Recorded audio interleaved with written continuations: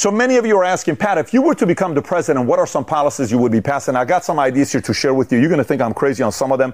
One on immigration. Some of you will lose your mind when you hear what I want to do with immigration and the border. I got one with 65-year-olds. Guess what? I want them to work till 70, and you'll find out why. Another one is Big Pharma, what I would do with them. Bunch of different incentives and one unique program at the end. I give you some of the numbers on the last program I want to talk about. Anyways, again, my ideas. If you don't like it, debate it in the comment section, but these are my ideas if I were to become the president. All right, so let's get into it. If you get value out of this, give it a thumbs up, subscribe to the channel. Number one, my biggest problem is with our incentive program. To me, the compensation structure, when you work for a company has a benefits plan, right? What they pay you, commission, health insurance, 401k, all that stuff. The tax code is our compensation structure. Depending on how they create the comp plan, the tax structure is how the American people adjust to get the incentive. So, first thing I would do is stop financially rewarding women having kids out of wedlock. If you want to have kids out of wedlock, there's no more tax benefits for you. There's no more food stamps. There's no more welfare for you. I know you're not going to like it. I'm not going to incentivize that because that's not good for the U.S. economy. We need fathers in the households. We need moms and dads to be together. Proven statistically, it's better for kids. It's safer for kids, better for the economy. So the incentives will be for that. So what does this mean? If you have 3 or more kids per year, we're going to give you tax incentive every year. Only if you're married to the same wife, you guys have 3 kids together. After the 3rd one, there's a tax incentive we'll give you for the 18 years of this kid being raised by you. So if you do 3, tax incentive, 4, tax incentive, 5, tax incentive, only if you're married. Father and mother raising that kid, that's 1 tax incentive. Number 2, 65-year-olds need to start working till 70. Pat, that's insane. You're not going to get something like that to pass. Listen, we're running out of money. 65-year-old Social Security, we need you to go back 5 years. That's pathetic. That'll never pass. Here's a caveat. You ready? For every penny you make up to $250,000, after you turn 65, you pay 0 in taxes. Wait, what? Let me explain. Say you make $200,000 a year as a 65-year-old. You pay 50% in taxes. What are you keeping? Only $100,000. Now, you have to make a decision with your wife. If I retire at 65, I'm leaving how much money on the table? Babe, if you work this year and you make $200,000, you're going to keep 100% of it. You're not going to pay the other 100% taxes. Why don't you work 1 more year? You work 1 more year. Oh my God. Did you see how much money we have in the bank? Yeah. Go 1 more year, babe. Take care of your health. Go 1 more year, babe. 5 years later, you got $1 million. Wow. That's crazy. Exactly. Then if you want to go 1 more year, it's up to you. We're living longer now. But guess what that does to us? We don't need to tap into Social Security because it is simply running out. Here's the next thing that's not going to be popular. You know how much money we're spending on entitlement programs and welfare and all that stuff? 53% of our federal expenditure is being spent on entitlement programs and welfare. By the way, here's what I would do. Every year, I would reduce entitlement programs by 7% every year. So whatever our budget is, if it's $3 trillion, year 1, $210 billion, lower. Year 2, $200 billion, lower. Year 3, $195 billion, lower. It keeps going lower and lower and lower. By the 10th year, entitlement program splits in half. Rule of 72. We would decrease our entitlement program by 7% every year for 10 years. It would be very popular for the workers that are making the economy work. It would not be very popular for those who rely on these entitlement programs. Here's the next thing on entitlement programs. Oh, that's not fair, Pat. How could you say you're going to cut these entitlement programs out? Some of these people are relying on that $2,000 a month. No problem. Guess what? For those that still get the $2,000 or $3,000 a month, I would divide that exactly on what's the most money they've ever made in a month on average over a 10-year period. If that equates to 30 hours a week, you will need to work for the government 30 hours a week. I'm not giving you money for free. Why are we giving money away for free? Taxpayers' money who are working, we're taking from them and giving to people saying stay home and we're still going to take care of them? No. Go work 30 hours a week answering phone calls. Go work 30 hours a week cleaning some of the freeways. Go work 30 hours a week. No problem. And by the way, those who receive entitlement programs will have drug testing going on. Surprise, they used to do the military all the time. It was great. Simply, they would get up and say, if your Social Security, the last 4, starts with the number 4, step up, and you would step up. Let's go. We're going to test you this month for XYZ. We would do random drug tests quarterly for people that take entitlement programs to make sure you're not using drugs because we're concerned for you. And why are we giving that money away? That's got to be an investment so people get off of welfare and entitlement. That's not to give money just to give it for the hell of it. I'm sure if you're still watching this, you're sitting there saying, Pat's trying to make friends with all these ideas. Wonderful ideas, right? Some people are probably losing their minds going on Twitter. Screw you, PBD. I totally get it. I told you, my ideas. Here's the next idea. Big Pharma. Pharma. There's 195 countries in the world, okay, give or take. Only 2 countries allow for Big Pharma to advertise on TV. One is New Zealand, the other one is US. Are we following New Zealand's lead? Since when in the world does anybody follow New Zealand? What are we doing? No, the day I get elected, remember, I'm not born in US, so things have to change. But if I were to get elected, we're going to have to stop Big Pharma advertising on TV. You actually need to get to work and go meet with doctors and sell them why your drug is good. No longer advertising on television. Day one, first executive order, Big Pharma is done advertising on television. By the way, don't you think these Big Pharma people are so happy a guy like me could never run? You know how much money that would cost them? A lot of money. So they're in a safe place right now because I can't run. Staying on Big Pharma, one of the challenges I think we have is the amount of patent these pharmaceutical companies have to sell a drug that takes them 10 cents to make, 25 cents to make.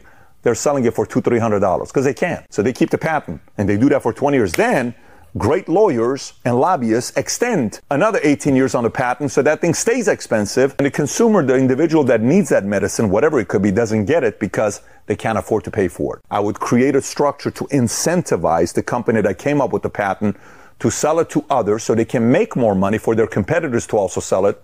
But we would ask them to have a structure where the price would be lower, where they don't have to charge it 1,000, 10,000% above what it really costs them to do it. And on top of that, we would work on shortening the length of patents in America. Instead of 20 years, we would shorten it. The next one would be education. I got a big problem with what they're doing in public schools right now, where some parents are cornered who can't afford to put their kids into private school.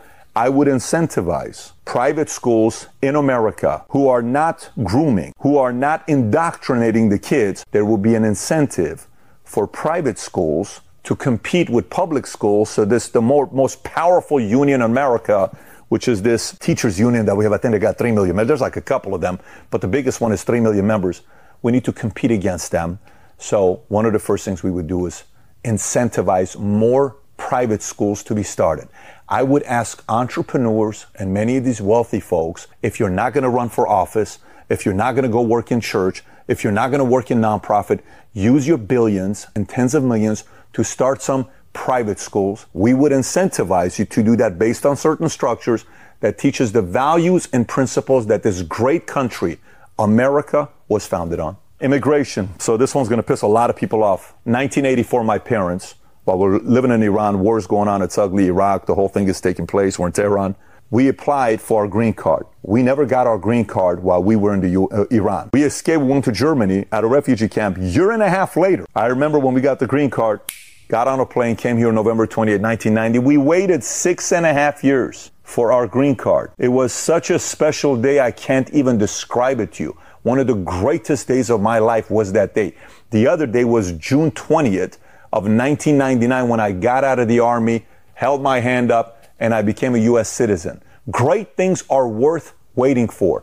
We would freeze the border and any immigration for 1 year. Suspend all immigration for 1 year. Zero immigration coming for 1 year until everybody on both sides figures it out to realize priority is people that live in America first.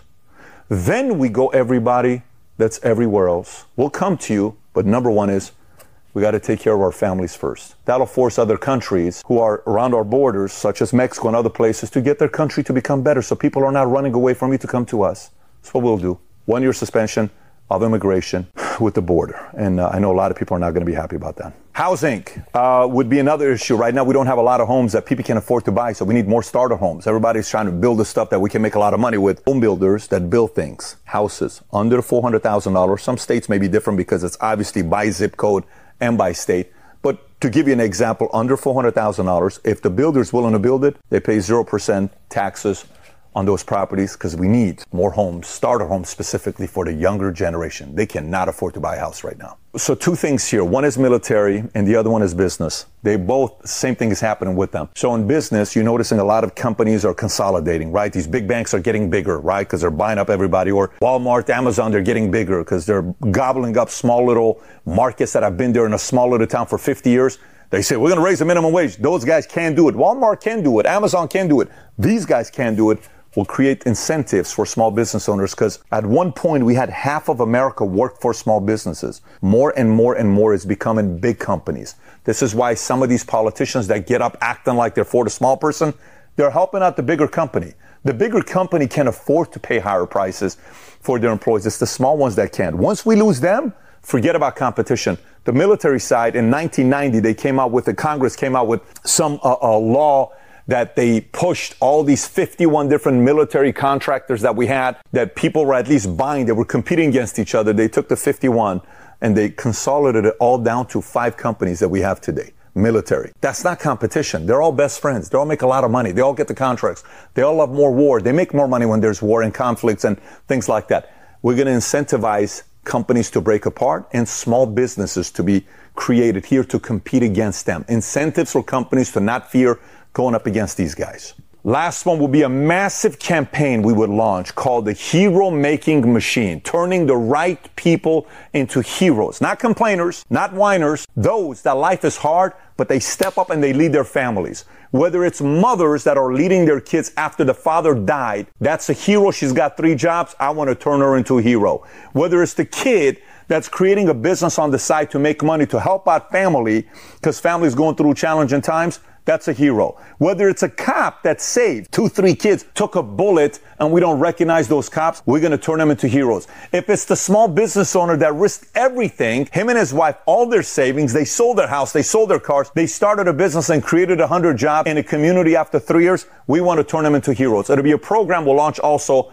called the 180 program. The 180 program will recognize people that made the biggest 180 in their lifetime. Used to be a drug addict and a drug dealer, changed his life, gave his life to God, went and worked at a company, is now a C-suite executive making $210 per year, is happily married, has got 3 kids. 10 years ago, he was in jail. The 180 program. Let's turn that guy into a hero. 180 program could be you were a regular person complaining, bitching, whining, blaming everybody. You chose to stand up for yourself, become a leader. Now you're running a business. You got 38 employees in Kansas. We're going to turn that person into a hero, part of the 180 program. On top of the Hero Making Machine and the 180 program, we will launch the National Book Club. Yes, National Book Club. Let me give you some stats on books. When you look at numbers, families making over $75,000 a year versus families making under $30,000 per year, here's what you'll notice. Adults with annual household incomes of $30,000 or less are more than twice as likely to be non-book readers as the most affluent adults. About 17% of those making over $75,000 per year did not read books, while 36% of those making less than $30,000 per year. This is according to CNBC, meaning those making over 75, they read books